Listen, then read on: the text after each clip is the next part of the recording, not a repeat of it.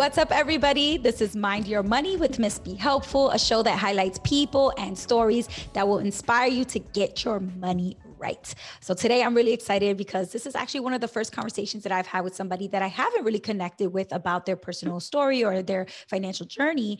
Today I'm speaking with Sofia Bastida, who I met through the community on Slack for Snowball Wealth, which is, if you guys haven't heard of them, a platform that helps young people to really get a handle on their debt situation and tackle their debt and also just manage their personal finances. They sponsored 2 episodes on the podcast back in October of 2020 and September also of 2020. So definitely check those episodes out. But for this episode, I'm super excited to welcome you, Sofia. Welcome to the show. Thank you. I love the energy already. That's right, girl. Energy on 100. Yeah. So hi, everyone. My name is Sofia. I do go by Sophie, but Sofia is totally fine, sharing my Latinx roots. So little quick intro about myself is I'm originally from California, so born and raised. I am Mexican. I currently live in New York City. I actually moved back to New York City to start a new job. So I work in talent acquisition for a financial services firm here in Midtown. I did start my career off in public accounting, so definitely did a little career switch. And I am 24, going on to 25 years old. So just a little bit about myself. Thank you for that intro. That was like a snapshot about Sofia's life. Love it. So Mexican-American from California originally, but now in New York City. That must be a drastic change. But you said you moved back to New York City. So you were here and then you left and then you came back. Yeah. So I moved to New York City in April 2019 for a new job. And then with the pandemic, I was like, okay, well, I might as well go home for like a month, at least I'll be in a home instead of an apartment. Right. Then I ended up being home for like a year unexpectedly. So yeah.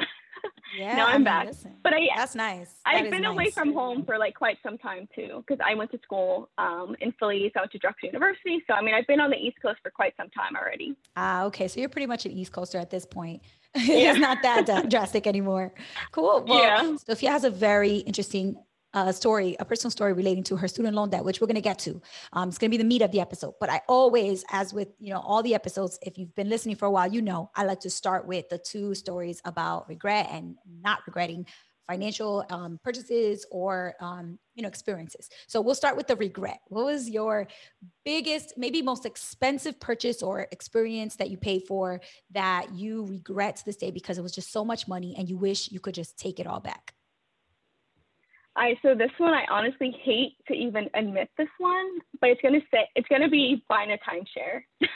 Oh, so tell us about it. Tell us about it. Timeshare is something that so many people don't really want to admit or talk about. So this is great because I have never talked about this on the show.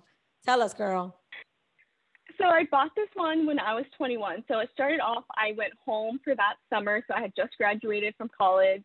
And my parents were like, oh, we have like this free trip. Like, you're going to come with us. It's at a resort. I was like, okay, sounds good. I've never been. So yeah, of course I'm down. So we go there and then my parents go through the show and I didn't even go through it. I think I just sat on the side and I was studying for an exam for a certain license since I was in accounting. And then my dad was like, oh, come up, we're done with the show. You could just sit with us. And then he was like, oh, it sounds really good. It's so cheap. It was 16,000 or something like that. And he was like, oh, would you want to go 50-50? And I was just like, well, I have the money, but I don't know. And he was like, obviously, the salesman is right there too. And he was like, oh, it's good if you, he was like, oh, it's good if you travel. And that was something that I really wanted to do, continue traveling. And he was like, oh, you could rent it out, make money that way. So then long story short, the plan was okay, let's get this timeshare. It's not that expensive. We could pay it off in 6 months, 0 interest. And we could rent it out as passive income and use that money to pay off my student loans. That was the plan. That did not happen. Oh man. Yeah. So, okay, 6 months, the goal was 6 months, no interest. What was the reality? Mm-hmm. No, that was what happened. So I put half down right up front, and then my dad made the other payment. Got it. Yeah. But even to this day, we don't use it. You have to pay monthly maintenance. Yearly maintenance fees, they go up in price. I don't even know how to use it. People don't really return my calls. So I'm just this is sketch. This is a scam. I don't want this anymore. Yeah, it is sketch and it is a scam. I mean, the way that they push it so hard when you go to these meetings, Mm-hmm. and it's just so predatory is really what it is. They try to convince people. Yep. And even when, like, cause I remember going to one of those events, one of my nieces one time, she was like, Tia, I got a phone call. And they were telling me that I got a free trip to, I think it was like Jamaica. I got a free trip to Jamaica if I go to this presentation. I just have to go. I just have to sit there and watch the presentation. That's it. I don't have to buy anything and I can get a free trip. Yep. And I was like, that sounds a little weird. That doesn't really happen. Like, why wouldn't they just give you the free trip right now then? And she's like, no, Mm-hmm. no, because they just want to fill up the audience. I'm like, okay, all right. So we Yeah. go. I was And of naive. course, yeah, of course, it was exactly that, like her naivete, my naivete. But thank goodness I knew enough at that point to be like, absolutely not. We are not buying this. And they were like, do you have any family members? Do you have any other? We were like, no, we do not want to buy anything. And they're like, well, everybody comes in with that mindset, but let us show you, the with the value of what you're getting. And they Yeah. sat there and they would not stop until we were both just looking at each other like, all right, should we just leave? Like, we're just gonna walk out. And then finally they let her fill out her little form. And I think she actually did end up getting a free trip to Jamaica, which is crazy. But the experience that we had to go through was basically saying no 150 times to a bunch of different salespeople. And then they go to their next supervisor up and the next supervisor Mm-hmm. up. And then they keep bringing people out trying to convince you to sign. And it's ridiculous. Like, I will never, ever, Exactly. ever, I never want to be in that room again after that experience. Yeah, no, it was exactly how you described it. And again, like my dad didn't even know. He was just like, being gullible too. And yeah, Yeah. so don't do that. Yeah. Most people, I think they definitely hear the sales pitch and they're like, oh, it sounds good. It sounds good. Sounds too good to be Mm-hmm. true. It is. If it sounds too good to be true, it is too good to be true. That's the Learned that the reality. hard way. Right. All right. So what about on the flip side of that? What is a time that you spent a lot of money, so much huge purchase or experience that you don't regret? You would not take it back, even if other people look at you like, Sophia, you crazy? I can't believe you spent all that money. But for you, you're like, I would do it again in a heartbeat. It was worth it for me. Yeah, so I think that would have to be on the travel side of things. So, I mean, I haven't traveled that much, but I have gone to like different parts of Mexico to visit family and also just for myself. When I graduated from college, I like booked a trip to Europe with like it was just a week long with friends. So those experiences, I have like no regrets whatsoever because again, I think those are like I created memories, and like money can't really buy memories. So for those, I don't regret it. And also, like, I'm someone who loves just seeing new things or just experiencing different types of cultures. So I would say on the travel side of things, I like have no regrets there. Yeah, absolutely. That's something I definitely agree with. I mean, everybody's different. Some people just don't really care much about traveling, but to me, it's like Hmm. huge. It's so huge getting to Yeah, just go experience a totally different life, even if it's just for a few days. hoping for Yeah, more travel experiences. So that's right. Yeah, I definitely think a lot of people are putting their travel fund money, stacking up their travel fund money so they can start taking those trips hmm, again. Yep. exactly. Cool. So you have a very unique and interesting story when it comes to your student loan situation. Can you tell us a little bit about that? Yeah, so I guess I'll like start from the beginning just to make it more easy to follow. So essentially, I went to a private university that I obviously was not able to afford. The way for me to go to this university was through loans. So, like when I was applying to colleges and everything, my parents always said, oh, like go to whatever school you want. We just want you to go to college because they didn't go to college. So it's like, pick whatever school you want. We'll figure it out type of thing. We'll figure it out. So I went to Drexel University. It was a private school. They offered me the most aid actually from all the other universities, but still it wasn't even that much because I think at that time Drexel was probably like 65,000 a year, and then it just kept going up. And my parents were like middle income earners at the time, so I didn't get much aid. So my means of going to college was through taking out, the federal student loans into my name. So that was like a mix of subsidized and unsubsidized student loans. And then Right. my mom took out that big Parent Plus loan to cover the rest of it. So my freshman year ended up being the most expensive because since I was like out of state, you had to be living on campus, you had to have the meal plan. That year was like a lot. And I was in a 5-year program. So Ouch. long story short, I ended up graduating about like 3.5 years early. Yeah, 3.5 years early just because I started realizing like, a little bit more about like I'm taking out another loan. My mom was taking out another loan. I knew that there was like a large amount waiting for me at the end. So I was like, I'm going to try to like fast track this if I can, because I'm already like going to be in a tough spot. So I ended up graduating with relatively about 120K in student loans, with about 100K of that being from my mom. So from the Parent Plus loan. Yeah. Oh my goodness. So So only I was 20,000 like, was you. 20,000 was you, and 100,000 was all just mom. Oof. Yeah. So my mom was taking that. That was like a hard hit on my mom. But again, so like I graduated early, so I was like, okay, you know, like I know I have student loans, but like I'll pay it off in 5 years, like whatever. I didn't really think about like a plan at the time. I was like, oh, I'll pay it off in 5 years. I'm good. Yep. And then September of 2018 rolls around, and that was when the first payment was due. So that's when I like go into the account. And again, I manage like all of like, my mom's passwords. I am her password memory. So she doesn't know how to do it. I access everything for her. So I went in there and I saw that balance. And that was when I first saw that big 100+ number. And I was just like, am I paying this off in 5 years? Oh, you're like, 5 years. 5 years. Yeah. I don't know. So that's kind of like when reality kind of hit me, because I was just like, I need to stop saying I'm about to pay this off in 5 years, because I don't even know how I'm going to do that. Right. And at the time, I like, you know, I was working a lot throughout college, because at Drexel you have like the co-op program. So a co-op is basically like a 6-month internship where you're working full time and getting paid like a full-time employee. So you go to school for 6 months, you work full time for 6 months. So I did that. So I was like making good money while going to school, because I had to like pay my rent, had to pay my groceries, all those additional expenses. And then I was also like taking on like part-time jobs, and I was just always working if I wasn't in school. Let's just put it that way. And so I was saving all this money that like I wasn't doing anything with. I just felt like, you know, like I was a baller because my bank account was so high. That's why I bought the timeshare. That's why, you know, I was going on these trips and everything. Yep. So I made like a big payment for September. But then I was just like, I don't really know how I'm supposed to like pay this off. Like I'm not even making much in public accounting. I'm living in Philly. Like it's just not adding up. So I spent like, work was slow. So like the month of like October, November was pretty slow at work.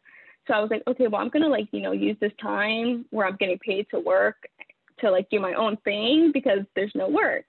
So I was like taking care of all my personal affairs. I was doing like all this research regarding student loans, like what type of loans do I even have? Like what's the difference? Because again, I didn't know anything. I just know I had over 100K in student debt. So that told me enough. So I was just like really Googling, you know, the basic little things that I probably should have known, but I didn't know. And then I came across like an article that talked about like refinancing. So I was like, what is refinancing? Like my student loans that were in my name, their rates were pretty low. So I was like, I'm not going to refinance those.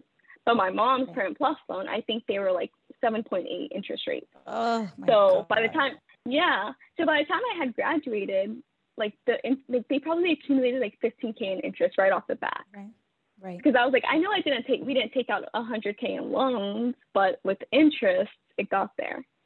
So I was like, okay, well, yeah. I was like, okay, let me look into refinancing my mom's Parent Plus loan. I thought that would have been like easy peasy, but no. So I did end up refinancing it like come December 2018, but that was like a roller coaster, just because I guess I realized that as a student or like as the child, it's hard to refinance for the parent without the parent co-signing. And I couldn't have my mom co-sign because she didn't have like a high credit score. So I was like really on my own. Because she had $100,000 of debt. So her credit score took a nosedive. Yeah. So I had my credit score tapped into like probably like 3 times until I found one that actually would allow me as the child to do it. And then from there, I like cut the interest rate in half. And then I was like, okay, I'm going to make really aggressive payments because I have a bunch of money just sitting in my savings, not doing anything for me. I mean, in hindsight, I should have been making payments off the back, but I wasn't because I didn't know. So that's really what helped me cut off like a good chunk of that, like easily, like over like maybe like 25, 30K, I like cut off the back by like liquidating my savings and just keeping like 3 months worth of money in there. Yeah. And then again, I was like working. So basically every paycheck, I just like threw it towards my loans because I was like, I'm trying to be done with this. Like, I'm not playing around. I want to be debt free. Like, it's possible. I'm going to do it. And then I got a new job to move to New York City. Obviously, New York City is a higher cost of living, but it's really what you make of it. So I moved to New York City. You know, I was making more money, but my cost of living didn't increase much from Philly cost of living. So that's where I was like, you know, I had more money to throw towards my loans too. And every time I'd get a bonus, throw it towards my loans. Started like seeing where my money was really going to. So long story short, I paid off 120K in about 26 months. So I think November 19th, 2020 was my payoff date, which I still like kind of like can't believe, but yeah. That is nuts. That's why you can't believe it, because it's hard to believe. That's insane. And there's so many parts to this story. I'm like holding my breath as you're speaking, like end to end. Because, you know, well, I'll say two of them I think that really is crazy. One is most people who do something like that, when they find out that their parents are on the hook for it, they're like, oof, all right, well, it's not my problem. That's mommy's problem. And that's why I did it. Yep. And I just like commend you so much for being like, no, I can't just wipe my hands clean of this and just pay off my 20K and let mommy have to deal with the 100K. Like that's it. She did it because of me and for me, and I have to be involved. I know so many young people, they just go like, well, that's my mom's debt. Technically, like she took that on. I know. And it's just heartbreaking because like, and that's what gets me. Yeah. Because so many parents, they don't know what they're getting themselves into, just like students don't know when they're signing on student loans. Some of these parents they don't know either. Everybody's just trying to get the American dream, trying to get the degree, trying to get that successful career, and we all are equally, like a lot of times, victims in these situations. And it's just, I was just like holding my breath, but then I just love that you said, no, I log in as my mom and I look to see what is it she owes and how can I take action on this, because it's not fair for me to just wipe my hands clean of it. I 100% agree with that. So I love that you did that. And then, you know, the second thing that stuck out to me is like how brave you were, because a lot of people are so tied to and stuck to their savings. And you really only need to have a few months of spending money for your savings account. COVID has definitely taught us that maybe a month or two of rent alone is maybe that's not enough. Yeah. Maybe it's important to have a little bit more. But in the middle of a pandemic, that you were brave enough to say, okay, I'm going to keep my few months of living expenses, but it is time for me to stop hoarding all this cash and use it to be strategic about my debt. Because I cannot tell you how many people recently I found out that it shocks me how many young people like in their mid-20s, late 20s and 30s and late 30s that I know personally have told me, like I'm thinking of 3 right now. I'm not going to put them on blast, but like literally in the past few months, that 3 people that have told me that they have like months and months and months, like a year or more of cash sitting in a savings account, and they just cannot get themselves to invest it or to use it because they're scared. They're like, that's my money. They're too connected to that pile of savings in the bank. I know. And that was me. Like, I mean, I was just like, no, like I'm not rich anymore, but it's like, girl, I have all this debt. I'm not rich. It's true, because you really do feel like you feel fake rich. You're like, I got all this money. No, you don't. You got all this debt, girl. It pains me to hear you say that your mom's Parent Plus loan was 7.8%, because that is just. And it wasn't that high to begin with, but it went up. So like at the time, insane. I guess it was like variable, and then it went fixed. Yeah. Oh my goodness. Well, it went fixed when it went fixed when you refinanced it, right? It was 7.8%, and then when I refinanced it, I got it down to like 4.98%. And then I was thinking about refinancing again, but then I was like, well, I'm almost done with it, so I think it's fine. Right. But it's just nuts to me, because when you think about like federal student loans right now, because of the new regulations with COVID and everything, new student loans right now are 2.75%. And just because it's a parent, we're going to quadruple that. Like it, how does that make any sense? It's just taking advantage. I know, and it's not fair to the parents. Yeah, no. And especially if if I chose to not help my mom, she would have been screwed. Like she wouldn't even be able to make those payments. She would literally be in debt for the rest of her life. Exactly. Like, off the bat. And I know other parents that are like that too. Yeah, that's what I'm saying. It's like that is such a common situation for so many parents to end up in that situation, because they didn't really understand, their children didn't really understand, and now they're on the hook for that debt. But like like you said, as a middle income person, it's not like your mom was loaded. It's not like she could just pay that off and also maintain her lifestyle and also prepare for her retirement and also make sure her mortgage is good and make sure her, like there's so much to maintaining a middle class lifestyle and adding $100,000 for one child to go to college. Imagine if it was 2, 3, 4, like my parents did this for my other 2 siblings too. So just like what you said, it was 3 of us.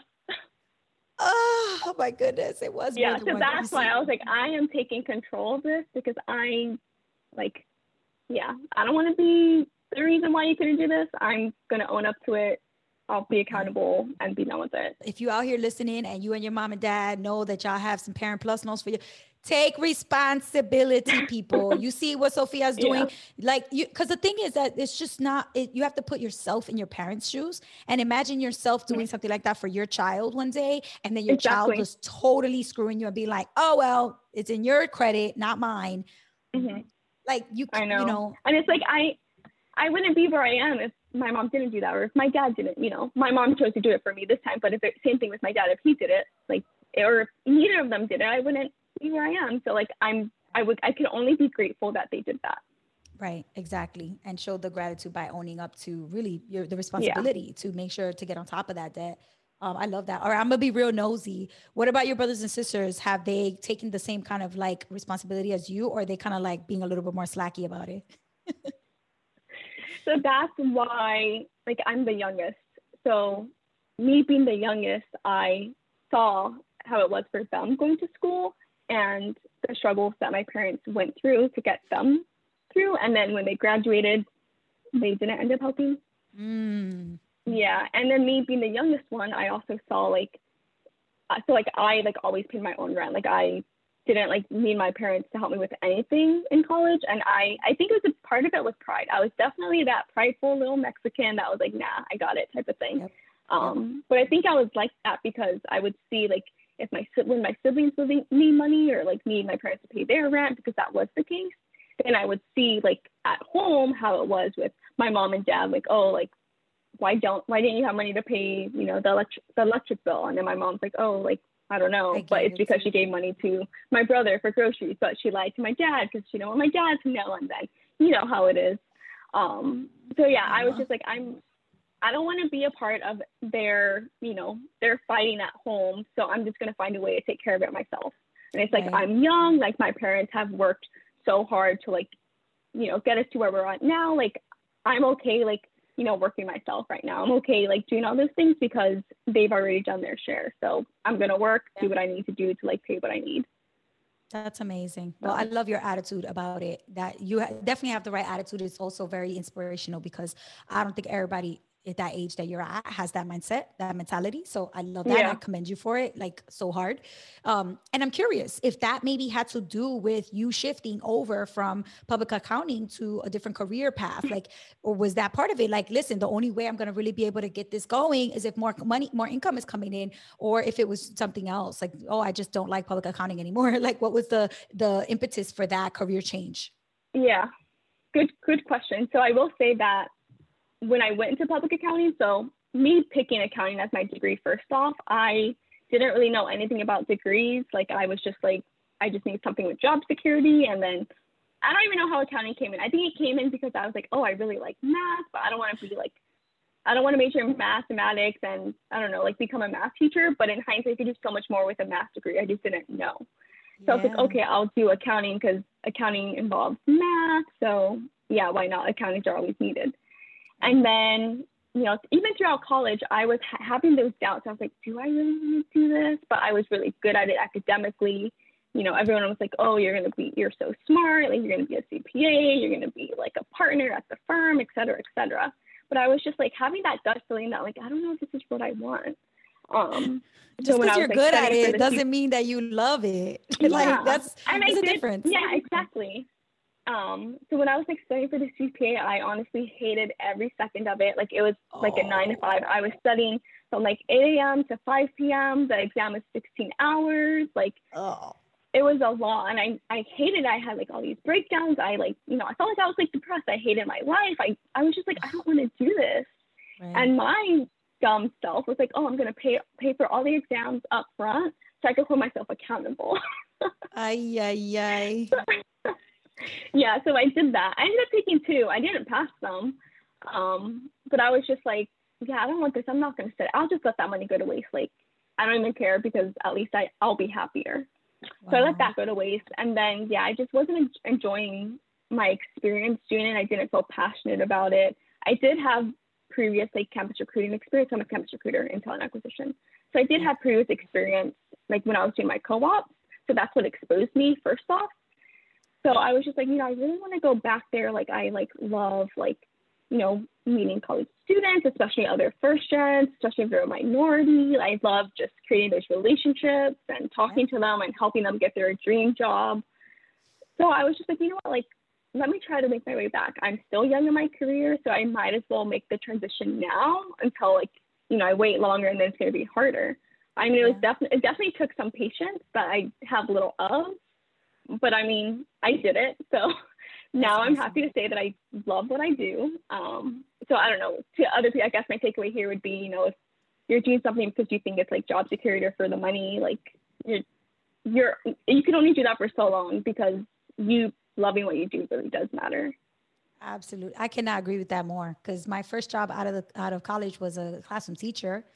And it's only because I graduated into like the tail end of the recession. I graduated in 2011. Mm-hmm. The recession started in 2008. So it was only 3 years and it was kind of just starting to get better in like 2012. So it was hard to find a job. Everybody was graduating and couldn't find work and it was rough. And so joining a teaching program to me was easy. It was easy. Like I knew I was very confident that I was going to get accepted. I knew that I would be able to get placed. And I was like, you know what? I'll start working and making money right away. And I don't have to deal with this uncertain job economy. And once I started teaching, I loved it. The first year, it was so hard, but it was like learning something totally different from everything that I'm good at. And like that challenge was like amazing to me. Like it kept my attention. It kept me interested. I was like, I want to be good at this. I want to get good at it. And then by my end of my second year, beginning of my third year teaching, I was like, okay, I feel like I get it. I'm good at it now. And now I'm like, do I want to do this every day for the rest of my life and retire in this job? And that's when it hit me like, no, like I love the kids. I love teaching, but this specific like classroom teacher life is not the way that I want to spend the rest of my life. So it definitely hit me that I got to a point where I was like, I need to be passionate about what I'm doing. Otherwise I don't want to get up and go to work every day. I'm not going to want to. So yeah, I definitely agree with that. Now you mentioned a little bit about your mom and I'm curious because you kind of talked about like mom, like using the electric bill money to like give it to her son and like lie to dad about it, but like trying to be the rock. Like moms always have to be the rock of the family. And I could totally see a little bit of my mother in that story that you told about your mother. So it just made me curious to learn a little bit more about like your upbringing and also about how it had to do with money, because like, did your parents talk to you guys about money? Was it like a thing that was taboo, or were there like money lessons that you can kind of remember from your parents? Because I think like every family is different, but in a generalization of Latinx cultures across the board, it tends to be more on the taboo side. So I'm always curious. So what was it like for you growing up with your family? Definitely on the taboo side. I will say that my parents are young parents. They got married and had their, started the family when they were 18 and 20. So fairly young. My mom, both of them basically grew up in the U.S., but my dad was born in Mexico. My dad didn't graduate from high school. My mom did. But they were always just like very like hardworking. Like my dad has his career in roofing. My mom now works at the post office. So growing up, my mom was always switching jobs because she had, us, the kids to raise. Right. And then it was just, it's hard to like manage a job when you have kids. And my dad was essentially the breadwinner. But I would say like in terms of where I come from, so I am from Stockton, California, if anyone from Stockton is listening. So if you know Stockton, that pretty much sums up my story on things. But I would say more so my family is, I would say, on the traditional side of things in terms of, like, why are you going to college? Find yourself a man, get married. Like, you need to learn how to cook. You need to do this. You need to do that. Like college isn't like, who cares? It's so expensive. Like, it's not worth it type of thing. That's like how their mentality is. But I would say my parents, their mentality is a bit different in terms of they always just wanted the best for us. But my dad like moved us. So I was born in Fairfield, California, and my dad moved us to Stockton when I was like, I think going into the 3rd grade. And he moved us to get us away from the family and also get us away from those type of barriers, you know, like how my parents grew up and other people in my family are like, no one really makes it out. You get caught up in drugs, you get caught up in violence, you get caught up in gangs. Well, like gangs are a big thing over there. And a lot of my family, that's the path they took. So no one ever really made it out. So my dad, since he like kind of had history in that path prior to, you know, becoming a dad and everything, he knew that what that lifestyle was like. And he was just like, you know, like, I don't want this for my kids. We're going to move somewhere else. So at the time I hated him for moving us away from the family, but now that I'm older, I definitely appreciate those things that they've done. And I would say also that like my parents, I'm also very grateful that my parents have always showed us that they truly cared about us, because I have, you know, other cousins who they didn't have that same, you know, love and care from their parents, and they ended up down the wrong path. So for that, I'll always be grateful that my parents, you know, they made time despite working long hours. They like made time to like come to our open house, or what is it, going back to school night? Yeah, parent teacher elementary, conference. middle school. Yeah, they always made time to do those things. I'm very just grateful that my parents, you know, took that extra 5 minutes to, you know, to show us that, you know, we could be something. When you're talking, I just think the word sacrifice, because it's funny that you said that you hated that your parents moved you. You were mad at your dad for moving you up and rooting you, because like, that's all you knew. Your family was there, your friends, your school, everything. Right. But it's interesting because you probably think like, oh, he's doing this and I hate it. And so it was probably so hard for him. It was probably such a sacrifice, because it's not just your friends and your cousins and your family, it's his family too. But, you know, I always feel that conflict myself. Like now, in a lot of my family members, thank goodness, are kind of starting to see the light and like get more of their ish together, like, and really focus on their financial goals and getting out of debt and being better, a better next generation than the previous generation. But, you know, growing up, it was the same for me. In the environment I did, it was a lot of gang activity, a lot of drugs, a lot of like all that kind of stuff. You could easily get tied up in it. And I can imagine like, if my parents had more boys, because thank goodness they only had one boy of my age or older, like that he's older than me. And then all the other siblings were all girls. We were all girls. And then it was all the boys came last at the end. So I have 3 little brothers, but it's really hard with teenage boys, because that gang culture and the drug culture tends to really prey on boys, teenage boys, especially, and young and preteen boys.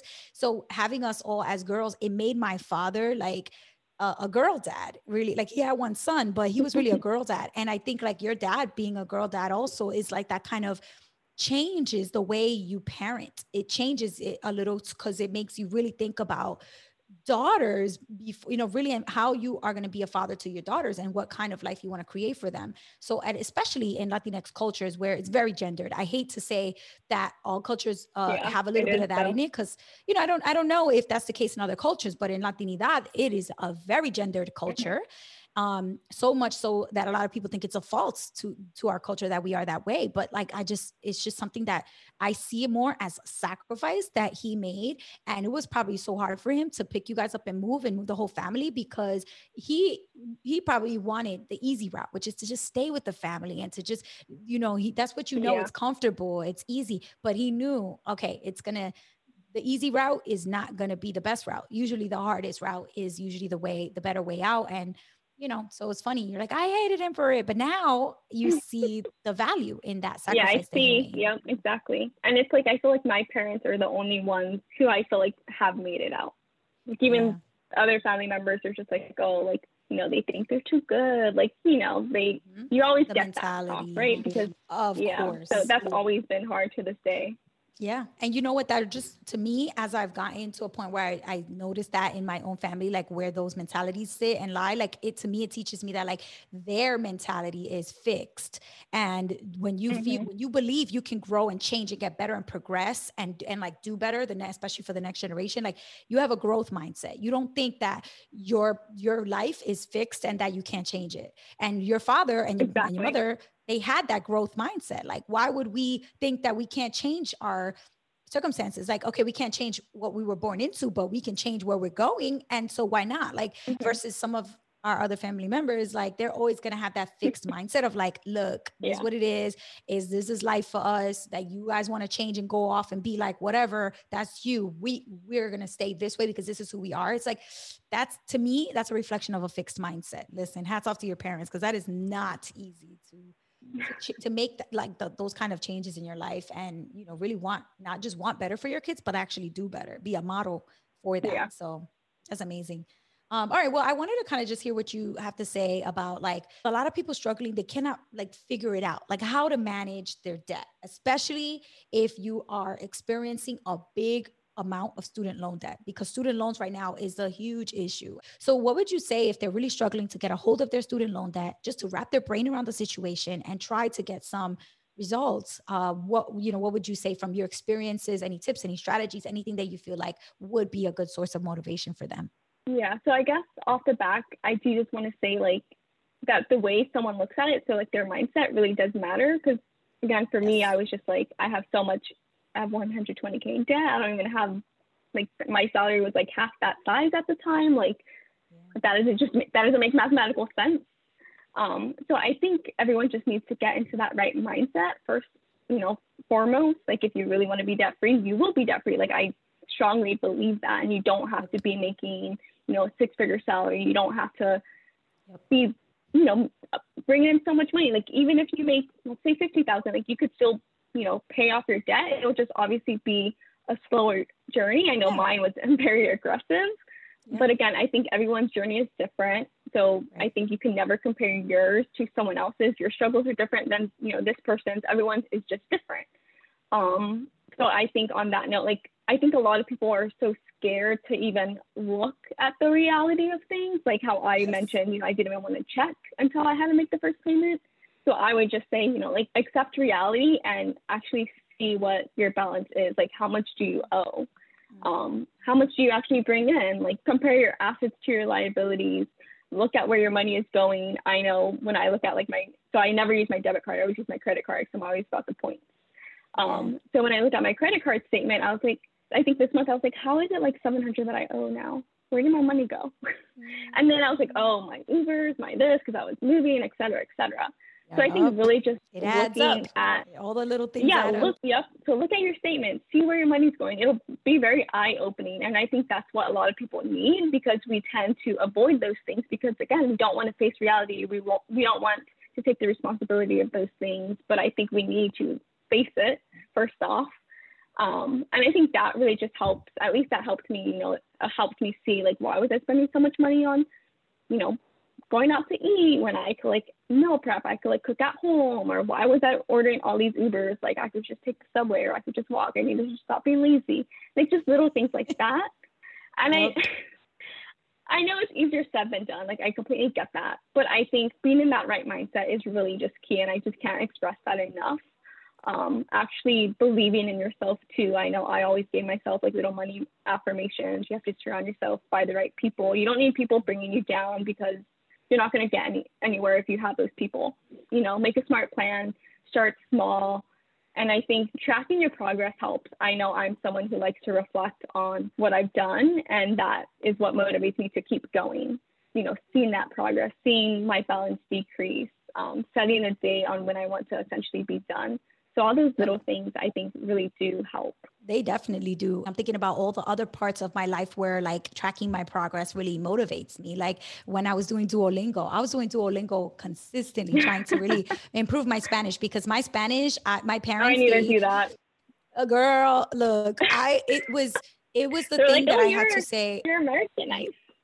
Yeah. And the thing is too, is like, not only are we Americanized, but it almost is like, depending on how you learned, it could really impact how you speak. Because my parents, they never, like, bought us like books in Spanish or made Mhm. us listen Same. to TV in Spanish. Like everything in my house was learn English as fast as you can, assimilate in the school, do well in class. In order to do that, you had to be really good at English. So my parents were getting us library books that had the cassette tape in it, and then you put it the cassette tape, and you hear the lady read the book with while you're reading the book with her. Like we had a lot of English around. My parents were the only two speaking Spanish in my house. All the brothers and sisters, we used to speak English to each other. So even though I heard my parents speaking Spanish all the time and I picked up a lot of it, it was kind of like choppy. Like it was like Spanglish and Yeah. like, so my Spanish is definitely by no means perfect at all. Like I'm confident about my accent. I'm confident about my understanding. But when I speak, sometimes like grammatical errors or like a vocabulary word here or there Hmm. that I don't know. And so I just wanted to like give myself a boost of confidence. So I started doing Duolingo. And to your point, like how you said, like tracking your progress is really important and motivating. Yeah. And guess what? These fintech companies, they know that. And so they're building that in, not even just fintech companies, just corporations. They're building that into their model. Like I think about Peloton and how Peloton, like if you get on a Peloton bike and then you do a workout, they start like just inundating you with data. Like this is Yeah. how fast you did. This is your heart rate when you were working out. This is how many calories you burned. This is how many songs you listened to. This is how many people from social media that were Peloton biking at the same time as you. This is like it's like, oh my God. And the data, it's like you at first it's kind of a lot. And once you start digging in, you actually realize like, wow, this is so cool because you're tracking everything and able to see like, am I getting better? And that's the whole point. The whole point is, are you getting better? Are you running faster? Are you running longer? Do you have Yep. more endurance? Are you getting, like whatever your goal is? And the only way to know if you are getting better and progressing is by tracking it. So you can compare now to how you were yesterday. So I absolutely agree. Like tracking, that was the last point you made, but that one for me is such a big reason why I was able to get out of credit card debt, why I've been successful financially beyond getting out of debt, because I'm tracking everything. I track my net worth. I share it on my Instagram. I talk a lot about, because if you don't track, you don't know where you at. You don't know where you at. Good luck, because you're not gonna, Exactly. you don't know where you're going if you don't know where you're at. And I also do, since you mentioned like credit card debt, it reminded me of my mom. So she has like some credit card debt and she's been asking me for help more. And usually Yeah. like my mom will ask me, for like advice here and there. My dad, no, that's another story. It's like all about the machismo, so he will never. Yes. But He would my never mom ask his has been, so daughter I for do, help. Get yeah. out of here. So I do want to say, like, definitely ask for help, because again, like, I know I even struggle with asking for help because I like think I could do everything on my own and stuff like that. But even like, again, my mom, she would ask me for help, for advice. Like when she got their tax refund, she was surprised they got a refund. And she was like, oh, how should I like use this money? Should I pay off the credit card debt? Should I just put it in savings? I was like, no, pay off the credit card debt. So things like that. So like, get over the pride, which I know that's hard to do because I still struggle with that too, but get over the pride and ask for help. If you don't know much about like your student loans, or if you don't know much about your credit card debt, ask someone. Like there's people out there who want to help you, or you could use Yes. Google. Like, there's like free services. You don't have to like spend more money to get, this help, because there's a lot of free knowledge out there, and Yep. people post things to educate other people for free. So definitely Yes. just, look for those things. There's so much content out there that you Yeah. can find. You just have to be looking for it. Otherwise, you're never going to find it. You got to Hmm. be the one to go out there and do the searching, type in the Yep, keywords, and exactly. like, No one's going to do it for you. exactly. So we talked about a few things. I wrote down a few things that you said. So mindset first, don't compare yourself to others. Don't be scared to find out your reality. Look at your numbers because it can be eye-opening. Keep positive people around you that are inspiring you, motivating you, because if you have negative people around you, they're going to pull you down, right? And also track your Yep. progress. Now, so I'm curious to flip that and to frame it the other way. What are maybe 2 or 3 things that you really wish that you did not do? Maybe mistakes that you made when you were on your journey to pay off all of that debt. Maybe 3 things that you're like, these are things that I just did wrong, and I wish I could change it with my student loan situation or in general, that maybe other people could hear and go like, okay, I got to remember not to do that. Yeah. So I would say definitely not facing reality or looking at my balances earlier, because again, I was just like avoiding the responsibility of it, right? By not looking. So had I looked earlier, I probably would have been able to develop more of a plan early on and tackle it faster. And Another save one would more, probably be, because the yeah, earlier you start, exactly. the more you save, because on interest. Yep. Exactly. Yep. And then another thing that I also realized, when you go to college, like you sometimes get like, you pay for the balance in the beginning of the school year, or the beginning of each term. And then if you get like a scholarship throughout the school year, then you get like a credit back if you already paid. So that happened a good amount of times where I was getting these scholarships and I was getting the credit back. And I was like, oh, like, you know, like $3,000 coming back to me. Yay, like more money for me to spend or whatever. Miami, here I come. But in hindsight, yeah, but in hindsight, that was me getting back the money that I borrowed, but I wasn't putting that money back to, you know, the loans. I was keeping it. So had I had like put that money from all those refund checks towards my loans, I would have had a lot less in loans, or I could have easily shaved them off. And I know like a lot of people are guilty of doing that. I was definitely one of those, because I was just seeing money coming in, and that made me feel like I was good and, you know, I had money. But again, I should have been giving that money right back, because that technically wasn't even my money. Exactly. Yeah, love it. And then I do want to add another one that it's like, I want to frame it the right way. So I would say I was very naive in the beginning, right? When I chose to go to Drexel, I was like, my parents were like, oh, you go to whatever school you want, like no problem. So in this instance, I'll say that don't always just listen to what people tell you in terms of like my parents said, oh, don't worry about it. Money's not an issue. Money is an issue. Like I should have, you know, looked into it myself, even instead of just listening, you know, educate yourself first, know what you're doing. Because again, I wish I, you know, could have done more of that. Instead, I knew how much I was signing for in terms of taking out, you know, the amount of money that I needed, but I didn't really know all of my options. You know, some people do community college instead of going straight to the 4-year. I had that mindset because of my parents that I'm too good for community college. I should go straight into, you know, a university. But if I went to a community college, I could have saved money, and I probably, you know, like who knows where I would be. I might be where I am today. Like, you know, like community college isn't bad. You have to like pick and choose what you want. But if you go to community college, you're probably going to save money. So I do want to just say that too. That's a great point, because it makes me think about the fact that we often take advice from people who mean well, but they're just not an expert in that topic. So if you're not an expert in that topic, you should not be giving advice about that topic, because you don't have an expertise in that topic. You know, I would never give somebody advice about, you know, brain surgery and neuroscience, because I got zero expertise in neuroscience and brain surgery. So nobody should listen to me when talking about that. Like, please, Lord, no, don't listen to me when I talk about that. But at the same time, here are your parents who they meant so well. They meant everything well to help guide their daughter, to give you better opportunity than they had. But both of them came here. Your dad did high school, you said, and they didn't go to college. So giving you advice about how to go to college and paying for college, it's kind of like they are not in the position. They don't have that expertise to give you that advice. So what we need to do is ask ourselves, who is the person that is giving us this advice? And it doesn't matter how well-meaning they are. Do they have experiences and knowledge that align with that topic to put them in a qualified position to even give me this advice in the first place? Much as I love mom and dad, let me tell you, my mom and dad didn't go to college, just like, you know, I'm first generation, just like you. And I don't think my mom and dad could even make up advice about college, because they never even been to college to give me advice about it. But if they had told me something, I would remember, like, you know, thinking to myself, like, how do they know? They didn't go to college. So make sure that you're talking to people that are qualified to give you the advice about that topic that you're talking to them about, and do your research. Find out how, if they call themselves an expert and qualified, how come. Research that person and find out what are their qualifications and their experiences that really do make them qualified to talk about that topic, so that you don't get misguided advice. Even if it is well-meaning, it might just be the wrong advice. Exactly. Yep. I think you said it pretty good.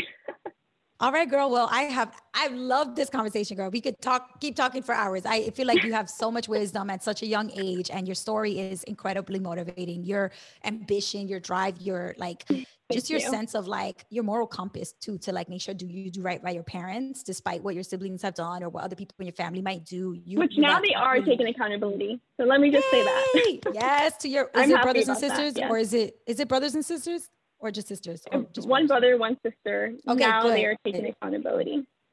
Amazing. So. Look, hats off to your brother and sister for both taking accountability, because it's not easy, man. It's not easy. And just being able to, sucks, but Yeah. Yes. It does. Exactly. If you could sum it up in 2 words, it sucks. Taking all of that wisdom that you've given us a snippet of today and bottling it up into one money mantra, what would you say you would put on every dollar bill to help people just kind of realign themselves with the right way to handle money? Yeah, and I love this because again, I was like a big money affirmation person when I was tackling my journey because I needed it to keep going. Yeah. So on that note, I will say that it would be, assuming I still have debt, it would be I will be debt free and I am worthy of achieving financial freedom. Yes, And now I am debt free and I am still working on fully achieving that financial freedom. So more to come. Amazing. Congratulations on being debt free, Sophia. That's incredible. And again, just Thank congrats you. on doing it at such a young age. Like when I was your age, I was actually just starting to look up how much I owed on my credit cards, like for the first time looking at it, like my balance, and that Yeah. to me, I thought I had an advantage and I was so young to do it in my mid 20s. And here you are completely finishing out your, getting out of that debt at this age. So amazing, amazing that you're doing that. If anybody is like, Sophia is like the bomb and I want to reach out to her and connect with her, where can they reach out to you and find you to let you know that they felt inspired by your story? Yeah. So I did make a little like personal finance type of Instagram called Saving with Sophie. So Sophie, Sofie. So there I do share more transparently like my student loan numbers, how I was tackling it without making a 6-figure salary, and really just, sharing my side of things that I've experienced, within my early professional life and even throughout college. So definitely check it out if you're interested. That's Saving with Sophie on Instagram.